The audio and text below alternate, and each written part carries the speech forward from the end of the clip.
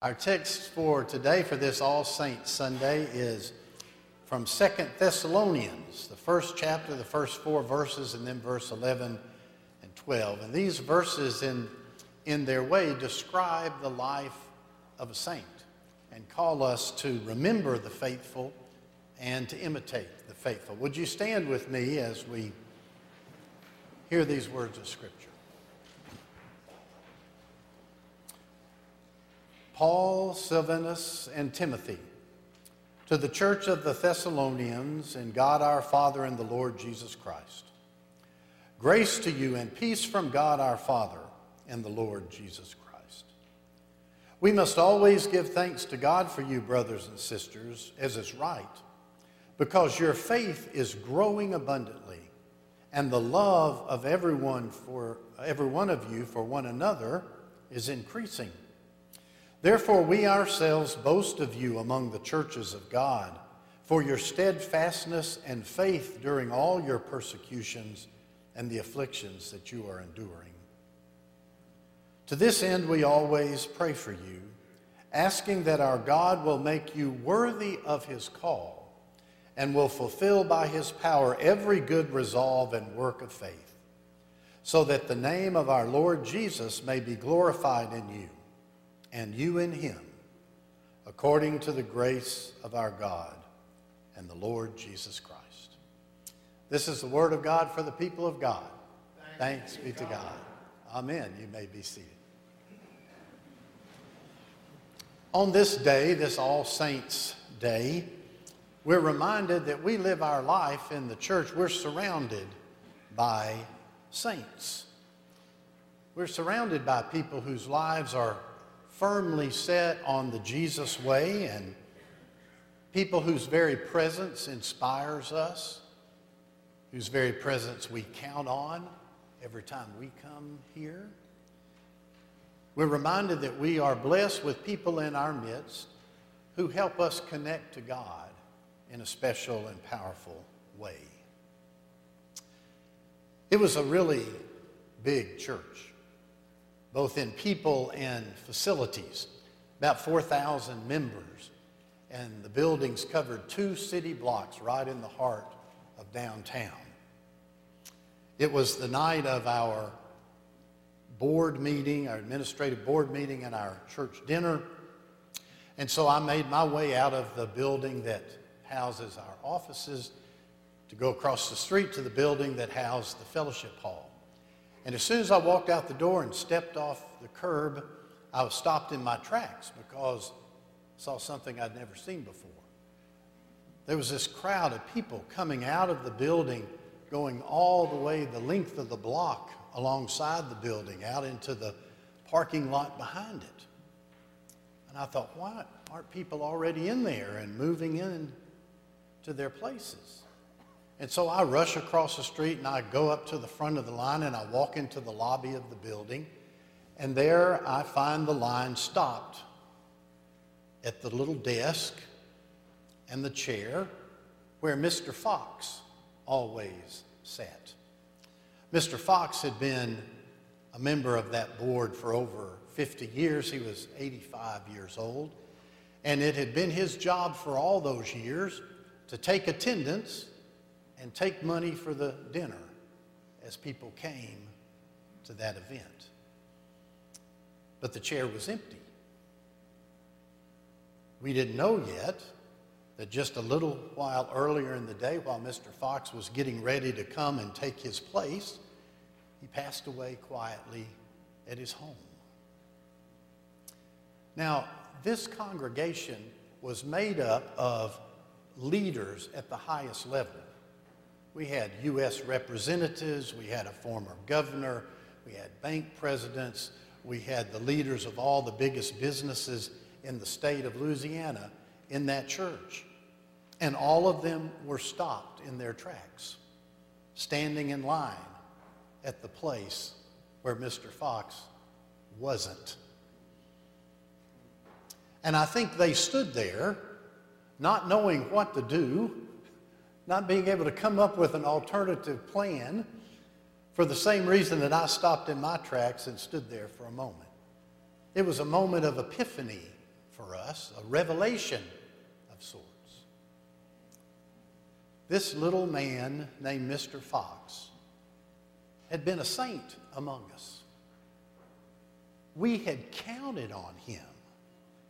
We had looked to him. We measured our faithfulness by his faithfulness month after month, year after year, and some of the people in that line, decade after decade after decade. Every time they walked through those doors, he was there at his post. We realized what a saint Mr. Fox was. Well, who is your Mr. Fox? When you look around you at the community of faith called Sun Creek, who are the people you name as saints among us? Who are the people that you count on every time you're here? Who are the people who inspire your faith because of the depth of their faith? Who are those people who always seem to be leading you ever more faithfully on the Jesus way just because of their own commitment and their own faith? Who is it in our life together here that if they weren't here, it would stop you in your tracks? That person is a saint to you. Our text describes the life of a saint in some beautiful and powerful words. Saints are people whose faith is growing abundantly. A saint is a person whose love of everyone and for everyone is increasing. Saints are those who, whatever life brings, they face it and they endure it with steadfastness and faith. Saints are those who live for this purpose, to be worthy of the calling of Jesus Christ in their life. And they do that by fulfilling, the writer says, every good work of faith. A saint is a person, if you ask for their why in life, the writer says they would answer, so that the Lord Jesus might be glorified in me. That's a description of the life of a saint. It is not the description of a perfect person. Everyone has their bad choices. Everyone has their sins that need forgiven. Everybody has their flaws and frailties. The perfect person does not exist, but saints do. And that's a picture of what the life of a saint looks like to us. But we can't let ourselves off the hook. All of us are called to be saints. Saints to one another and saints in the world. Pope Francis writes, to be saints is not the privilege of a few. It is a vocation for everyone. Saints aren't to be the few among us. They're supposed to be all of us here and out in the world. Wow. How can that be? Me? Some of y'all are thinking, how could Barry be a saint, right? How could I be a saint? How could you be a saint? We think of all these things and we forget the most important reality of our relationship with God, and that is that it's a two-way relationship. God's work in us makes us a saint. Our end of the equation is to make a commitment to be that person. We don't become a saint under our own power. God does that. But we have to be open and committed to it, to grow into that work God is doing in us. All Saints worship is a reminder every year to all of us that the lives of people like Mr. Fox, that the lives of the people you're thinking of today in our congregation, the people you're remembering who have gone before you in death, who led you to faith, into the life of a disciple. This is a reminder that those kinds of lives just don't happen. They don't just happen. They're the result of decisions that people make in their life, the choices we make in our life, the commitments we keep in our life. Think of that text. We all know faith does not just grow abundantly on its own. It takes study and prayer and commitment. Love for others doesn't increase on its own. It takes humility and service and a willingness to say no to the world's lie that not everyone's equal and that some people are better than other people. Faith and love like that don't just happen. To glorify God above all else in our life, we're not just going to wake up one day and be that person. We get there one choice at a time, one decision at a time, one kept commitment at a time. We grow into the life of a saint. Life like that don't just happen. In my home, where I grew up, we went to church a lot. Sunday school, and then worship. And then back in the afternoon for choir practices, and then training union classes, and then worship again at night. And then on Wednesday night for prayer meeting, and one or two things in between. We're just church to death, you know. And I must have heard my father say 100 times while I was growing up, when one of us kids would say, "Do we have to go to church again today?" My dad would always answer, "Your mama and I decided we went to church in 1948, and we've not revisited that decision."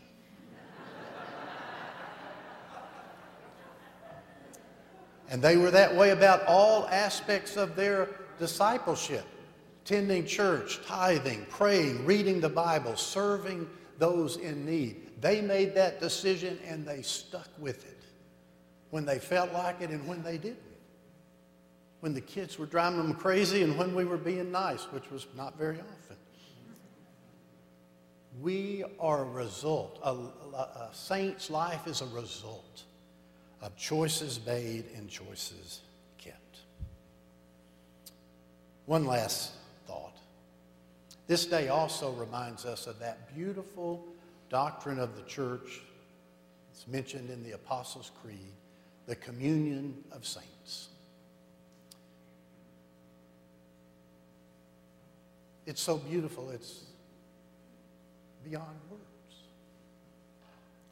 It tells us that we can believe with all our heart that the people who have touched our life, the people who have been saints to us, who have led us to the faith, who have shown the way to discipleship, even though they have died and gone before us to the presence of God, they are still a part of our life. And they are still a part of our worship. And when we gather at this table, they're in line with us when we come to the bread and the cup. Death does not end our relationship with God. It just transitions it to another level. And in the same way, death does not end our relationship with each other. We are still connected and a part of each other's lives in the circle of God's love and grace. Isn't that beautiful? So for all the saints, we give thanks. And for all of us, may we commit ourselves to be saints too. In the name of the Father, and the Son, and the Holy Spirit.